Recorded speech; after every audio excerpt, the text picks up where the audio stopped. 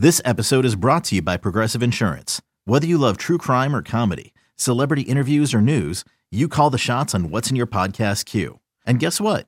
Now you can call them on your auto insurance too with the Name Your Price tool from Progressive. It works just the way it sounds. You tell Progressive how much you want to pay for car insurance, and they'll show you coverage options that fit your budget. Get your quote today at Progressive.com to join the over 28 million drivers who trust Progressive. Progressive Casualty Insurance Company and Affiliates. Price and coverage match limited by state law. Another day is here, and you're ready for it. What to wear? Check. Breakfast, lunch, and dinner? Check. Planning for what's next and how to save for it?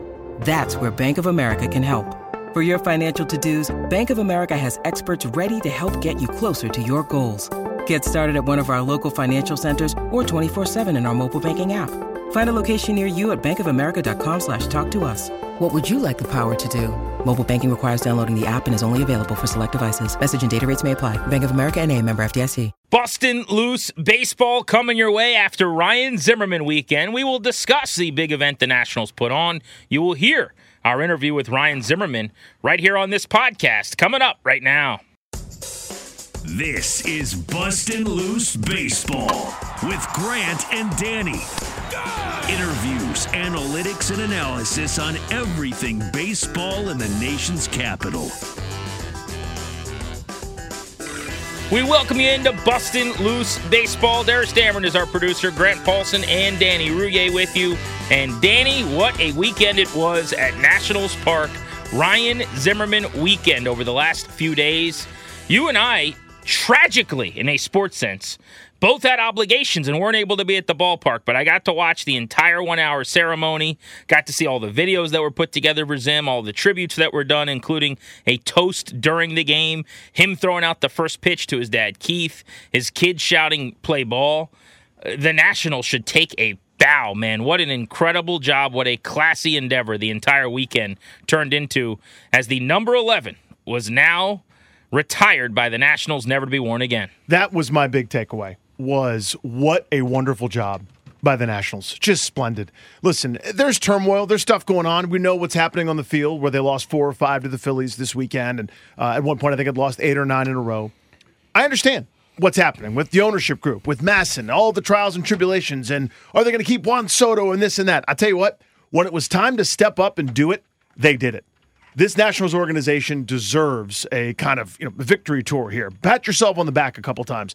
That was classy. That was well done. That was the right tone. Everything about it was really, really, really good for a guy that was the reason. Now, there's a couple different, sort of stages of Nats fans here, right, GP? It was the folks that, were just starving for the idea of baseball to come back to Washington, D.C. for the first time since the early 70s. Those folks watched Jose Vidro and Vinny Castilla and Tim Redding and Matt Chico and all the rest with, great aplomb, going to a place that was, frankly, a dump on stilts that flooded, was infested with rats and gross at RFK Stadium, where the offices were in trailers. Once that first season kind of, was well underway, and it was a lot of fun in the first half, especially. Enter Ryan Zimmerman. For the new fans, for folks just kind of getting used to the rhythms of a baseball season, he was the reason to go. He was the reason to be excited. He was the person that all the kids had jerseys of, and who they wanted to be like, the hometown kid. Virginia Beach, 3 hours away. I just made that trip this weekend, by the way, right at 3 hours. And that was the most awesome thing, that this was our homegrown guy, that you saw the entire arc of his career, just as he grew and matured himself. He always talks about he grew up with this fan base.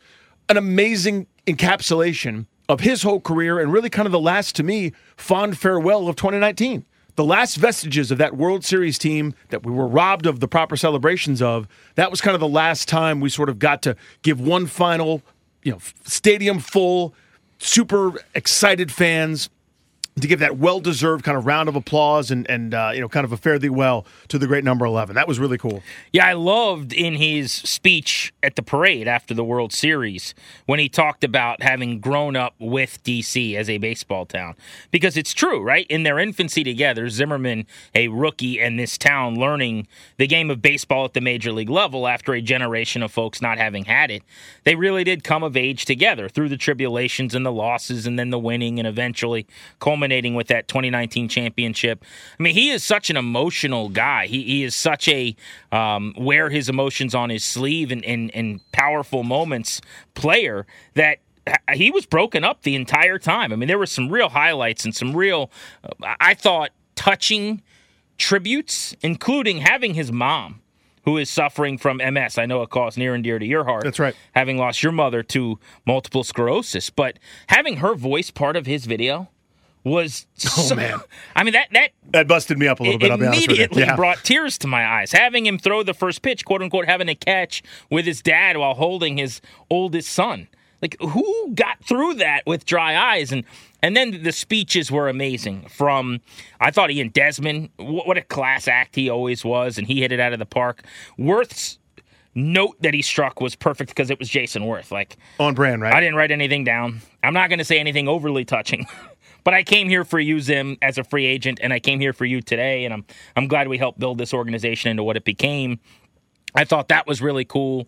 Davey Martinez couldn't get through a sentence without his voice cracking, and he had Zimmerman in tears, and he talked about how much he misses him because he was his, calming influence. And I didn't realize the relationship they had, where Zim would be in his office after games at night having a beer, and I don't want to say coaching with him, but essentially trying to keep him steady and calm and asking him how he was doing. Remember, as he was on the verge potentially of being fired before they turned it around in 2019. So a lot of those types of anecdotes that came out were just really touching. The tribute video itself, to get Dan Hudson and Trey Turner and Anthony Rendon from that World Series team, so many others. Sean Doolittle was hilarious in that, who brought flowers out to the mom. I mean, they hit everything. The moment where it struck me just how detailed this entire preparation was when they had a handful of season ticket holders who have been around since Zim's first season lift up the cover over top of Ryan Zimmerman's nameplate now around the ring in the arena of their Ring of Honor, Ring of Fame, whatever they call it.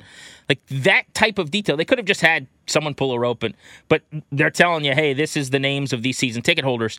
They thought of everything. And I cannot commend the team enough. I can't imagine how special it was for Zim and Heather and the family. And it was just perfect. And it was a nice reminder, I think, Danny, of why Zim is so important to this city, because he said it best in his speech. Like, he was a great player. I'll say that he didn't. He said I was pretty good. He was a great player early in his career.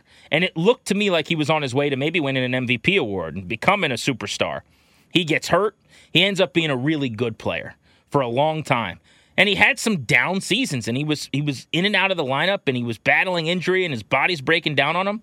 But his number 11 is not even retired because he was great. That's part of it. It's because of how he treated people. It's because of what he meant and how much he showed other players and people in the organization how to act just by doing it. Something it sounds like he learned from his father, leading by example and doing it quietly, something that his teammates like Desmond brought up. The guy thanked the clubbies in his speech. He went individually to the coaches and he thanked Harlan Cardoza, who's like Mike Rizzo's assistant, who's the team mom. It was the perfect Zimmerman speech. He really is that kind of dude, and it's so fitting that number 11 will never be worn again. I liked how they had him take off the jersey, by the way, hand it to his father, who walked it over to the clubhouse attendant to take, downstairs, and it was the last time anyone would wear the jersey, and then he put on his suit jacket. I thought that was perfect. Just aces. Yeah, again, tip of the cap to the Nationals. Everything about it was perfect, I thought. But to your point, I was texting with a couple of my college teammates. One's a Mets fan, and another is a Dodgers fan, actually. He's from out west. And he was kind of like, he seems like an awesome dude talking about Zim. But does it seem strange to you that they're retiring his jersey? And then, he starts talking about the Met fan was like, yeah, like, look at the Yankee greats, or like, look at the Dodger greats. And I'm going, you guys, with all due respect, you don't get this one. And that's okay, because if you're just an outsider, you go to a baseball reference page, you see, hey, good career, derailed by injuries, nice big league career, that was really, really good. You don't get what this means. And it's almost impossible to quantify unless you lived it. It's almost impossible to explain to people the pressure on this guy, the grace with which he handled all of it, including, in 2012, he's answering questions every single day. Yep, I wish I could throw better. Yep, I wish I could raise my arm over my head to throw. I'm nervous about it too. This stinks. all of that stuff. All he did was just face stuff head on with, again, with that kind of, the word I keep coming up with is grace that is just so unusual. And, how other-centered he is and how just thoughtful and kind and generous, all while doing something that only a fraction of people can do at a really, really high level. And I just wish everybody that kind of saw him at the end could have seen him for those few years in a row where he was basically a 300 hitter, hitting about 30 homers and playing Gold Glove caliber third base. He was so damned good over there, just natural. He had kind of those, those Brooks Robinson kind of hands and the ability to make throws from all kinds of funny angles, and just the things that he could do were just absolutely remarkable over there. And he was, really coming into his own as a hitter with a great plan and kind of digesting what pitchers are trying to do to him and adjusting on the fly, and that opposite field right center power that he just wore out that right center field gap time after time, swinging that 35-inch bat, which, by the way, is like holding up a tree trunk to a normal human being, but he made it look easy. Just the way that he was able to play for so many years, and then kind of having to reinvent himself into this part-time guy, and all the preparation, the stuff that we never saw, those hours per day to get his body to the point that it would hold up just to be a part-time player. That level of grind and care, and he never bragged about it. He never, was out showing Instagram videos of himself, stretching in a certain way or working this, that way or the other with a trainer just so he could take some ground balls at first base that afternoon. What he went through was really, really, really hard. He did it really well for a long time. You could tell that was part of his speech where I thought he was most emotional. It was when he talked about keeping him on the field. And he said the only way to get respect as a baseball player is to be on the field and play every day. And he was thanking the training staff for how hard they worked to keep him on the field as much and as often as they did. But it was an amazing ceremony. I hope that the fans, they got to be there, thoroughly enjoyed themselves. It'll be the most special day of this season. They sold out 42,000 plus in the ballpark that day, which is just amazing. Yeah, way to go, Nats fans. In a season like this. And for people who watched it on Masson or heard it on 106.7 The Fan, I mean, we were all kind of small parts of it, which was nice. And he talked about that number 11, being as much about the fans as it is about him, which I found to be a really nice sentiment. But I hope he's around. I hope he's a fixture and involved. We saw him on the broadcast once this year. I'd like to see more of that. It'd be nice, though, if he ended up serving in some role. I was thinking about just how he treats people and what kind of role model he is. I really believe, I don't know what his acumen is as a talent evaluator or anything like that, but I really believe he could be a front office executive if he wanted to. I mean, he's got that type of respect and just people skills, and I would think he could learn the scouting and the development parts of it if he doesn't already have it just naturally, having been around the game his whole life. But if he wanted to be an executive or a member of a coaching staff or manager, and I don't think he does, he's got kids and a family, but anything he wanted to do, he could. And I really do hope it's here in Washington because, he is Mr. National. And that ceremony drove that home, I think, where we've talked about Bryce and Strauss and Soto at different moments, or Scherzer as an example being so beloved. Zims hangs out, and the rest of them are below him on that list, all by himself. But the big moments, seeing the video they put together, people sleep. Even at the end of his career. That's right, yeah. Where like you, and I'm not joning on you, but you correctly said, like he was kind of a shell of what he once was at the end of his career for younger people seeing him. Even at that time, that 3-run homer against the Dodgers, I got chills thinking about the ball he hit up around his eyes. Yep. Over center field, as you mentioned, or the World Series homer against Garrett Cole. Or if you go back to the Cubs series in Game 2 of the division series that ended up going 5 games, he got the Nats even, basically 1-1 with one of the biggest hits at that time in their postseason. Like, he had massive moments. He's obviously Mr. Walk-Off because he had double-digit walk-offs in his career. But, man, it's just so many marquee all-time kind of sequences that he was right in the middle of. He homered off Adam Wainwright in Game 5 in 2012 to help put him up big. And, there were a million of those kind of plays. They don't get past the wild card game, the play-in game, if he doesn't get that base hit off Josh Hader, that little duck snort that falls before in. The World Series run. Yeah, it's just so many great moments, man. And thinking of him, and I kind of zoomed in on him against the Cardinals in Game 4 of the sweep. And the fly ball goes to center field. As it's going into the glove of the center fielder, my eyes were immediately drawn to him with the holy bleep, this is really happening kid at the candy store face as he runs across the field to embrace Anthony Rendon, which would kind of be their signature thing that they, of course, do at the end of the World Series as well. And my thoughts weren't, for me as a fan, weren't for me as someone that covered the team, was doing pregame shows with you and everything else. It was, I'm happy for that guy. That's really a strange and rare thing, right? Where normally as a fan, you're going, yes, my team won. I'm so glad about that. I immediately go, my first joy that sparked inside me, I had some selfish joy in a moment later, bear with me, but my first joy was Ryan Zimmerman is happy. That's great, and that's a really unique thing. Totally true. Yeah, and one other thing I'd say if we're reminiscing about just moments in Zim in that championship run and his reactions, I had one of the coolest opportunities ever, which was Game 7, World Series Houston. For the radio broadcast, Charlie and Dave, I went on the field to get an interview as that game ended. And they wanted me to try to get a couple of players from the celebration on the broadcast so that fans back home vicariously could kind of live through the sounds of that bedlam. And how it works is, as a rights holder, since 106.7 The Fan, our parent company, in Odyssey are the flagship home of the Nats. There's a few companies that get to go downstairs and wait in the bowels of the stadium for the game to end. So we're basically in like the tunnel where the umpires go in and out right behind home plate, watching the end of the game. And the second the game ends, that final out's recorded, they open that gate, and whoever's televising the game, so like TBS or Fox, let's say, and then whoever's got the national rights, ESPN Radio, and then the two local TV and radio affiliates. So you're talking about like 6 maybe media companies with a producer or an on-air person and an engineer or something. Point is, it's a very limited number. Yeah, it's like 10 to 15 folks in line, and we run out onto the field, and that's where you get that video you've seen a million times of being there as players are hugging each other or whatever. And so I ran out, and literally I'm getting out onto the field as the players are now coming together and dogpiling. And I remember I posted a video on Instagram, if you go back far enough, on my account, Grant H. Paulson, where it's Zim just kind of saying, holy ass, like, I can't effing believe it, and he's hugging whoever's there. He's hugging whoever's right around him and trying to hold back tears at that moment. And just being there kind of, I'm talking about, I could have tackled one of these guys if I wanted to.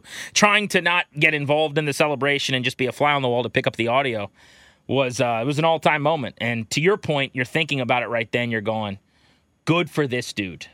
Good for this guy. Speaking of Zimmerman, we were able to catch up with him on our show on 106.7 The Fan, Grant and Danny, right before the ceremony. So we talked about what he was expecting, but also he reminisced and told some stories, and we got to the bottom of why he means so much to Washington, D.C. Hopefully you guys enjoy this conversation.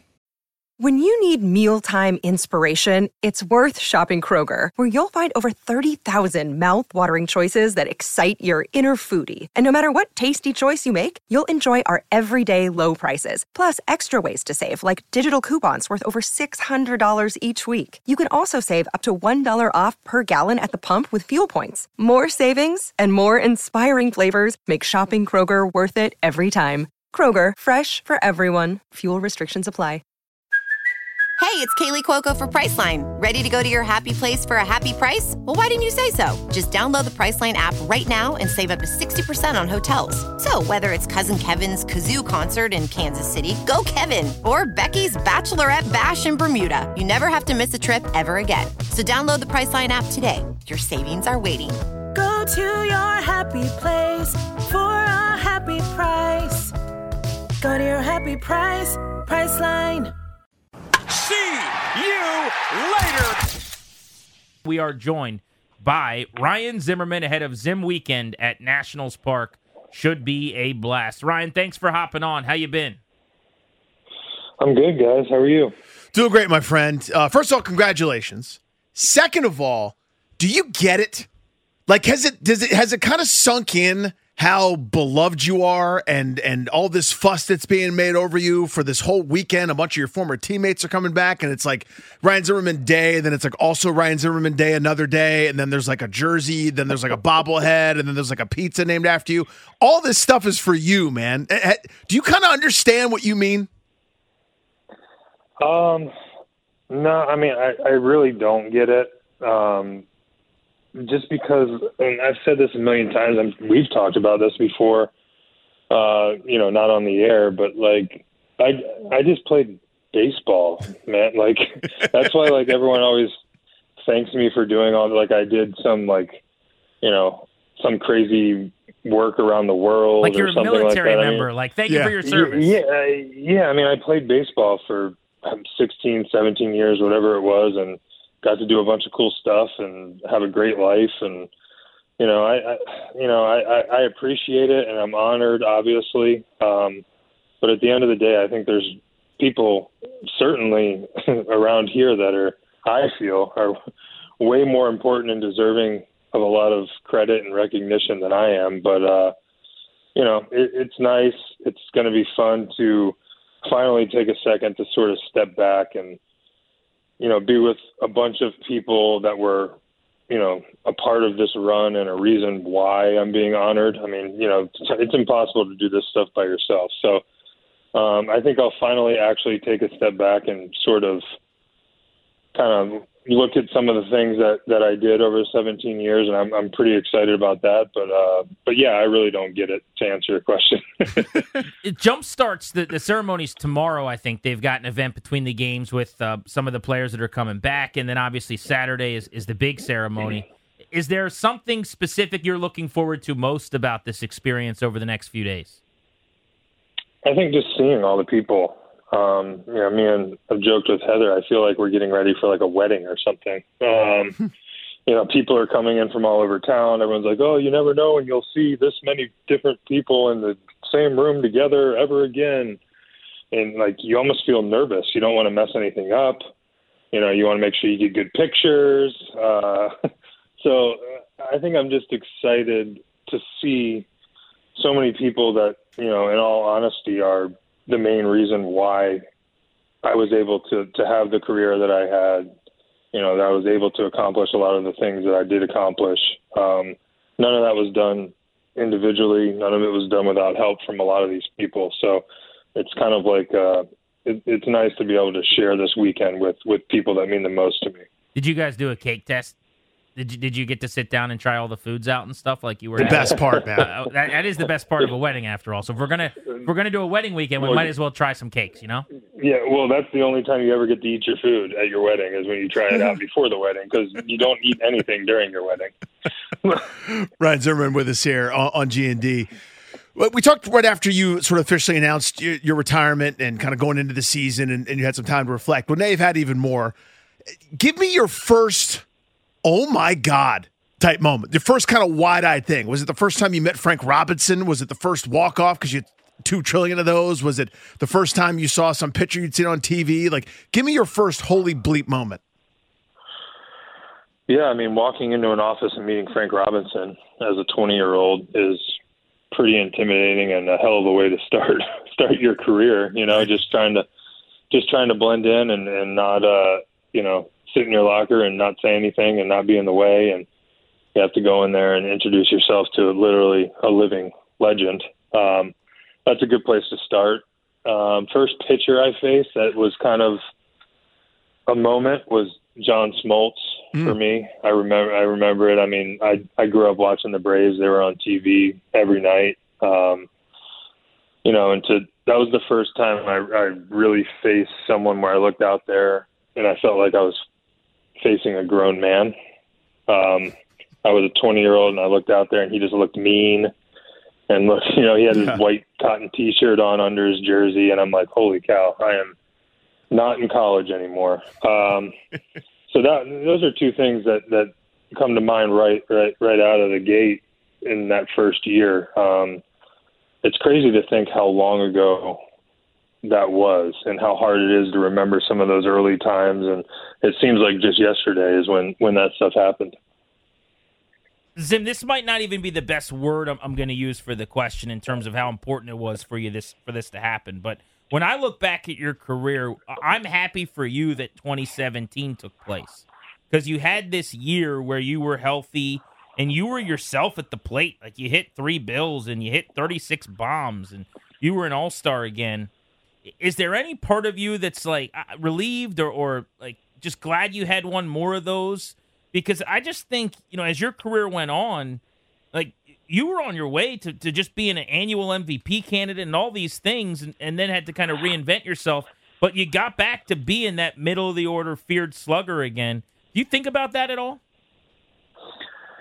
Yeah, and as I've had to think about my career this past week or so and prepare remarks and things like that, honestly, I think, that's kind of what I'm most proud of is, the consistency and the perseverance through a lot of the injuries, a lot of the position changes, you could say early in my career, like you said, I got off to a really good start, made an all-star team, was one of these young up-and-coming, think you're going to be, like you said, an MVP candidate every year, and then all of a sudden, shoulder problems, a lot of things like that, and then it was kind of like, well, what's he going to do now? What's going to happen? And I had to work hard to stay healthy, learn a new position, like you said, reinvent myself. And I think, I took pride in that. I didn't want to go out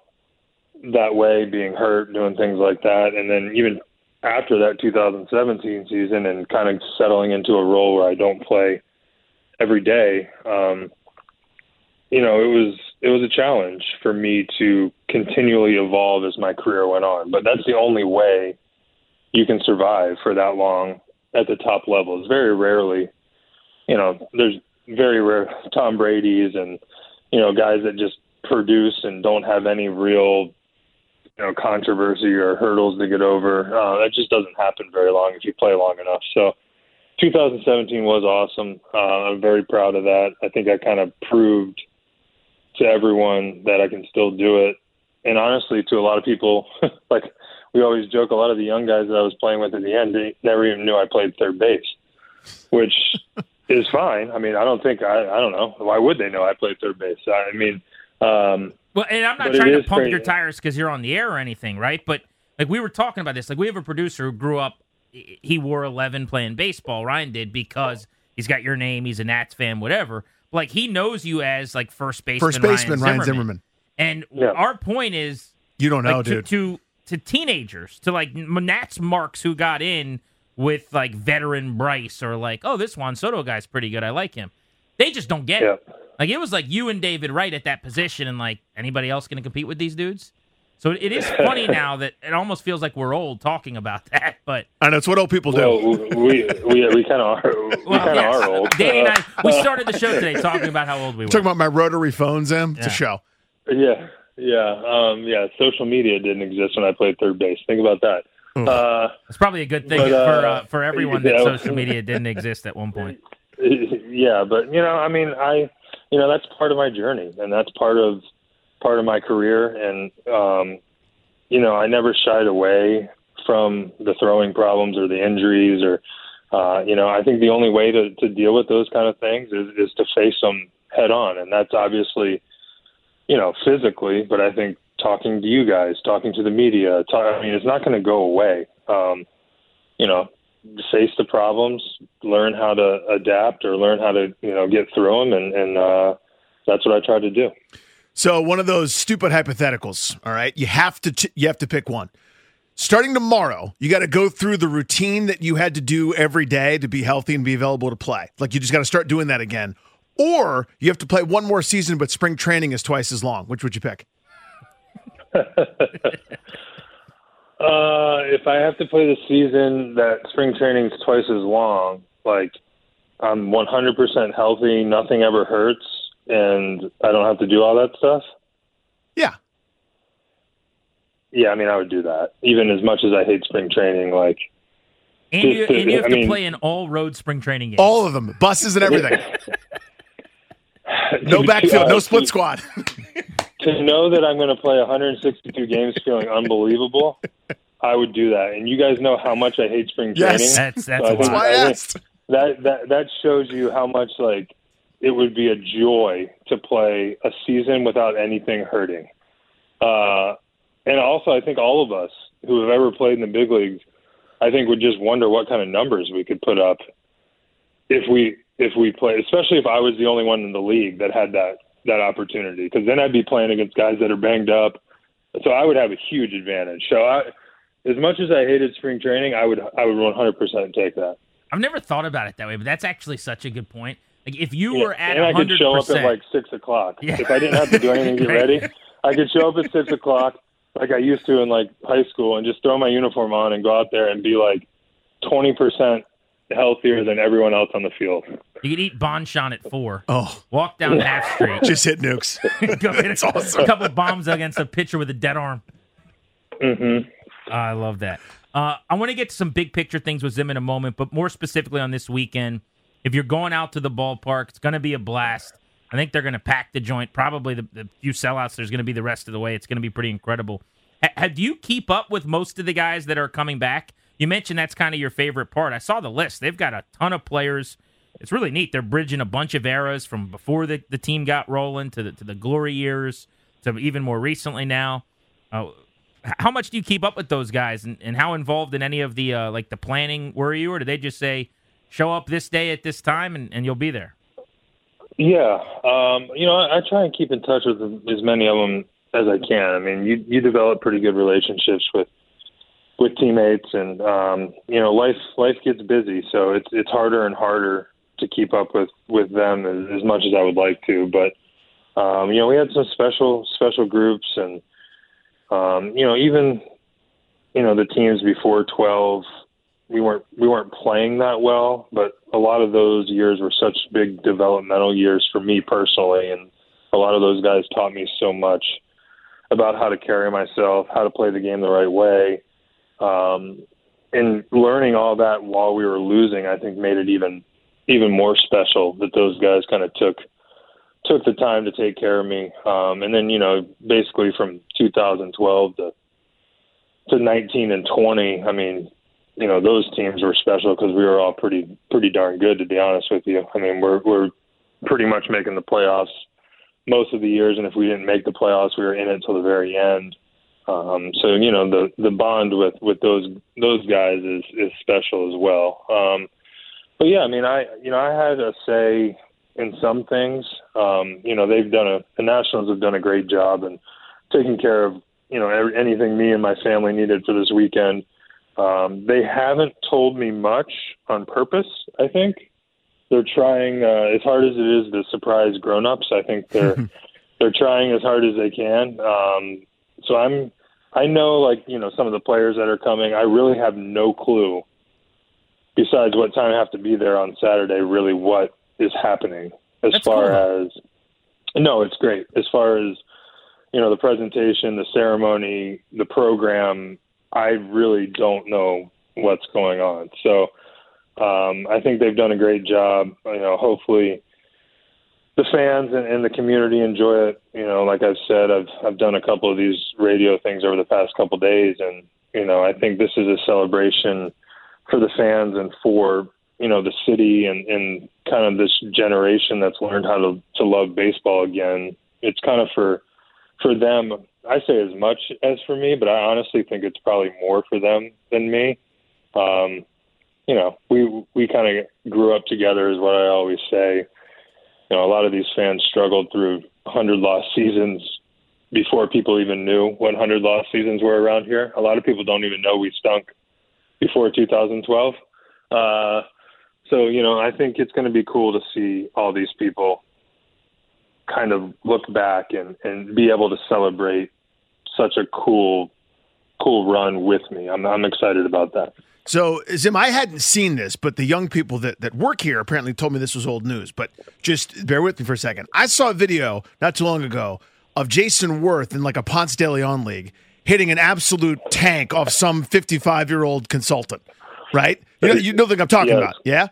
Yep. How many years until is that Ryan Zimmerman for some opposing team, whether it's softball or some baseball ringer in some old man's league, or are you going to walk out there and ruin somebody's night? Oh, man, I don't know. I would have said, you would have never seen Jason Worth doing it. I would have bet a lot of money that you would never see J-Dub playing men's league baseball or anything like that. So, I would say never for me. But I've seen him do it, so now I'm terrified that I'm going to want to do it at some point too. Because right now you got so many kids; they're all so young. But your pal starts texting you, and all of a sudden, right? Yeah, I mean, I think right now, like the actual thought process that just went through my mind is like I have a free night where I could do anything. Like men's league baseball game is like 1/1,000,000th on the list of something that I would do. I mean, there are so many things that if I had a free night like by myself, not even just a free night me and Heather, like you're talking a free night by myself. Yeah. Oh man, like I don't even know what I would try and do all the things. But men's baseball league would not be one of them. Now that being said, I feel like Jason Wirtz would give you the same exact answer, and he ended up there. So I'm terrified that that's going to be me at some point. Ryan Zimmerman with us here on Grant and Danny. Couple of moments left with Zim ahead of his weekend at Nationals Park. If you're going out to the ballpark, we'll be out there throughout the weekend as a radio station out in the left field concourse, the 106.7 The Fan Red Box. All right, I've got some rapid-fire ones here for Zim before we let him go, just kind of lightning round, quick fill-in-the-blank answer stuff before we let him go. So, Danny, you can jump in and give a couple here as we go, too. You got it. All right, ready? I'm going to go, Zim, worst unwritten rule in baseball, your least favorite unwritten rule. Can't swing 3-0. Good one. Good one. Favorite ballpark to play in outside of D.C. in your career? San Diego. Funniest teammate you ever had? Oh, Pete Orr. Pete Orr. Pete What Orr! a name. Holy crap. That's great. I would never have had that in the office pool. Well, you probably haven't thought of Pete Orr in a while. I haven't thought of Pete Orr since when he last played in, 06, 07? Is there a backstory Way there? back. That's way back. No, I mean he's just one of the funniest guys I've ever seen. I love it. How about the guy that when you first saw them, you were like, this guy's going to be unbelievable. One way or the other, maybe it didn't work out, but like you're like, the first time you saw a player you were the most impressed by?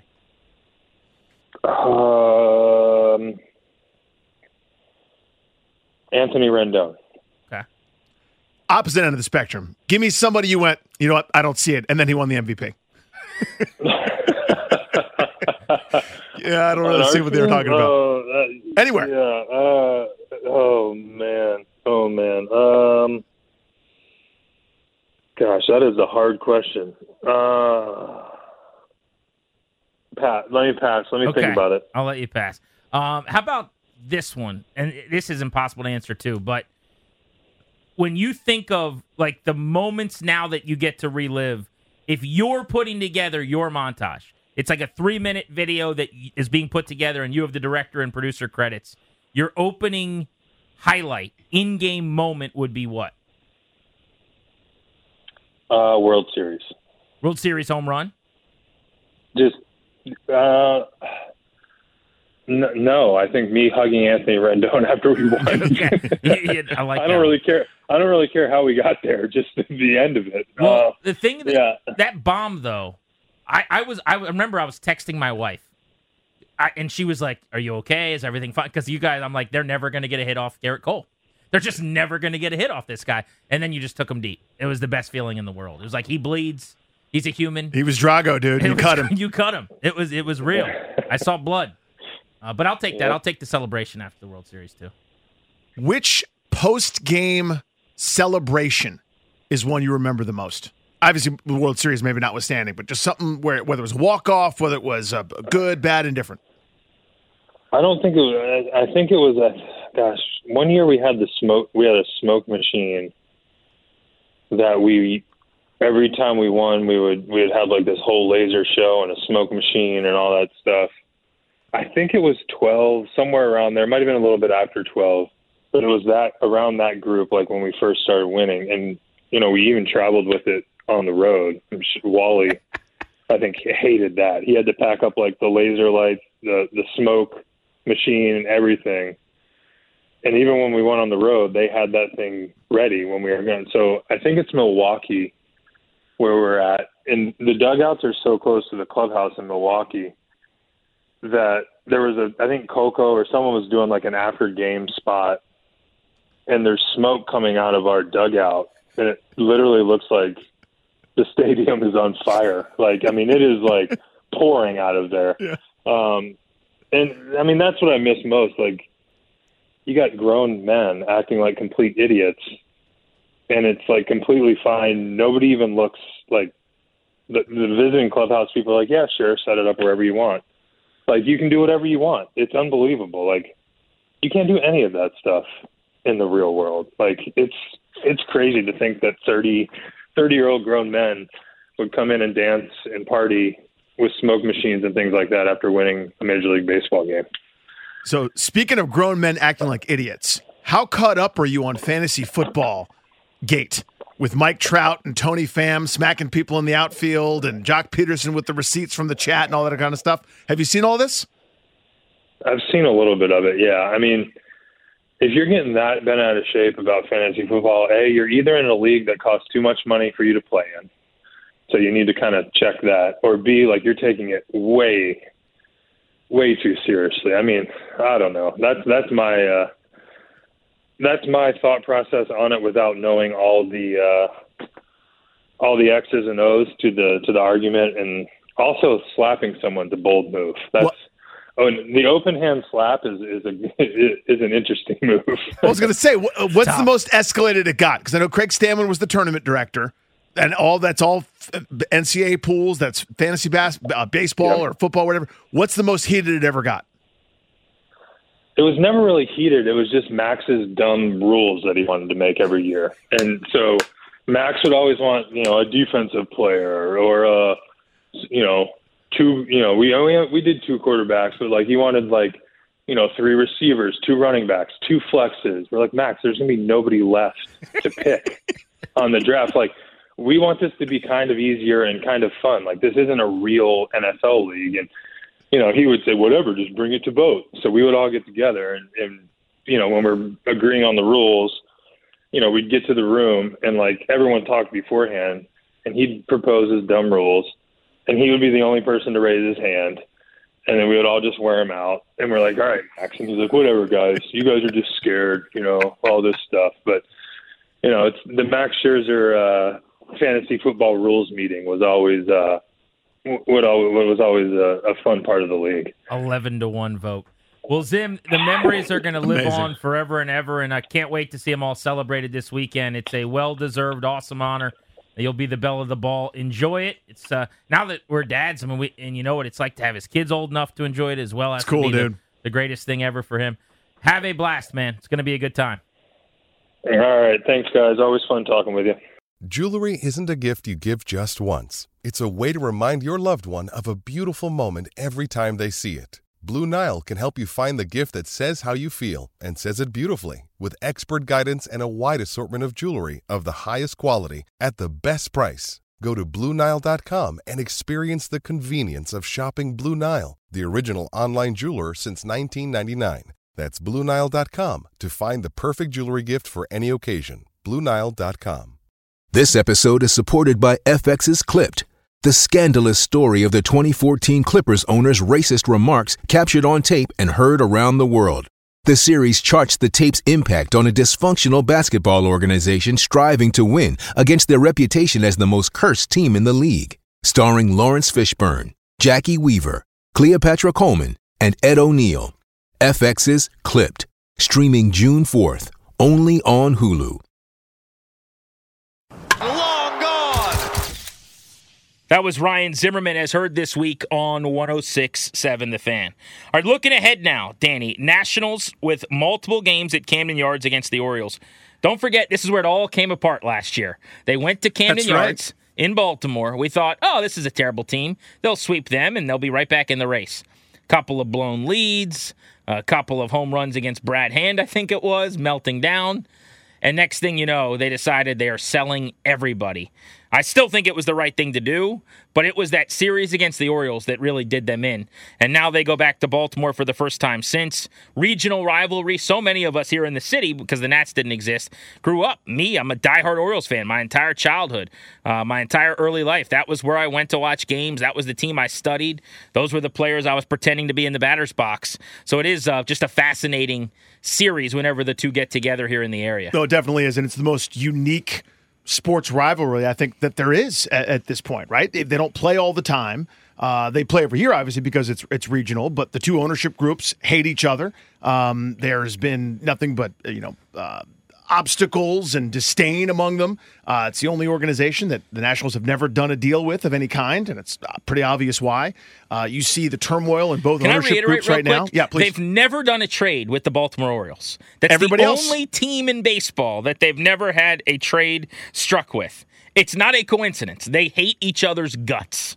Yeah, I mean, even divisional rivalries. Like, yeah, sure, we'll get that done. We'll send that right on over to you. Phillies, Braves, Mets, Marlins, whatever. Yeah, but not the Orioles. So now turmoil in both ownership groups. The Lerners are looking to sell. You've got a lawsuit among the Angelos children about the estate, and one older brother has taken too much control, and everything's very confusing. But it's a tale of two organizations in a very different place. The Nats are kind of still, I don't know if they've hit bottom just yet, but they're down there, kind of in the valley. This Orioles group, they're not bad. They're playing in a buzzsaw of a division, but they're 8 games under 500 with some young talent and even more on the way. It's just an interesting dichotomy as to where the Nationals were just a couple of years ago, where the Orioles are right now. And, for a while, those two teams were both 90-plus win teams with guys like Manny Machado at the core of it for the Orioles and, Zim and company for the Nationals. But it's just been a wild odyssey over the last decade or so. But it's always just so interesting when these two teams play. Yeah, and I'm looking forward to not only these couple of games, but the matchups between these two teams in the years ahead, as the Orioles, as you said, are good again. Not quite yet, but are on their way and are competitive in the moment. And the Nationals are behind them in their rebuild, but hopefully, both of these clubs are headed in the same direction, which is to say that a year or two from now when they're playing, there are a couple of contenders like we saw when the Orioles had Buck Showalter and the Nationals were in the middle of their runs of winning mid to high 90s games year after year over the last decade. After the couple of games in Baltimore, rare week where the Nats are off on Monday and off on Thursday. So we'll time up the pods to make sure that you guys have something to listen to later in the week as we release a new Bustin' Loose Baseball. But then they are on to Texas, first time in Globe Life Park, brand new, beautiful ballpark. The Rangers play in, and then they're hosting Pittsburgh going into next week, starting on Monday at the end of June on the 27th for a 3-game series. I will be at a couple of those games, and here's why. Number one, love going to Nats games, and it's always exciting to be at the park. But the Pirates just called up O'Neal Cruz. He's one of my favorite players from the minors. This guy, in his debut on Monday night, drove in 4 runs, had a ball that hit 112 miles an hour off the bat. He also got clocked at shortstop with the fastest throw in the infield to first base of anyone in the big leagues this year, about 97 miles an hour. He apparently can throw over 100 off the mound if they ever asked him to. But he is an electrifying young talent in Pittsburgh. He's toolsy.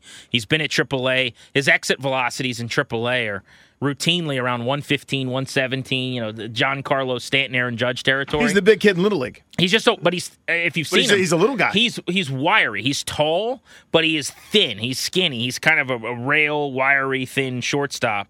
But anyway, I can't wait to see him. And the Pirates have started to graduate some of their young talent as well. So they are just around the bend here on the schedule as well.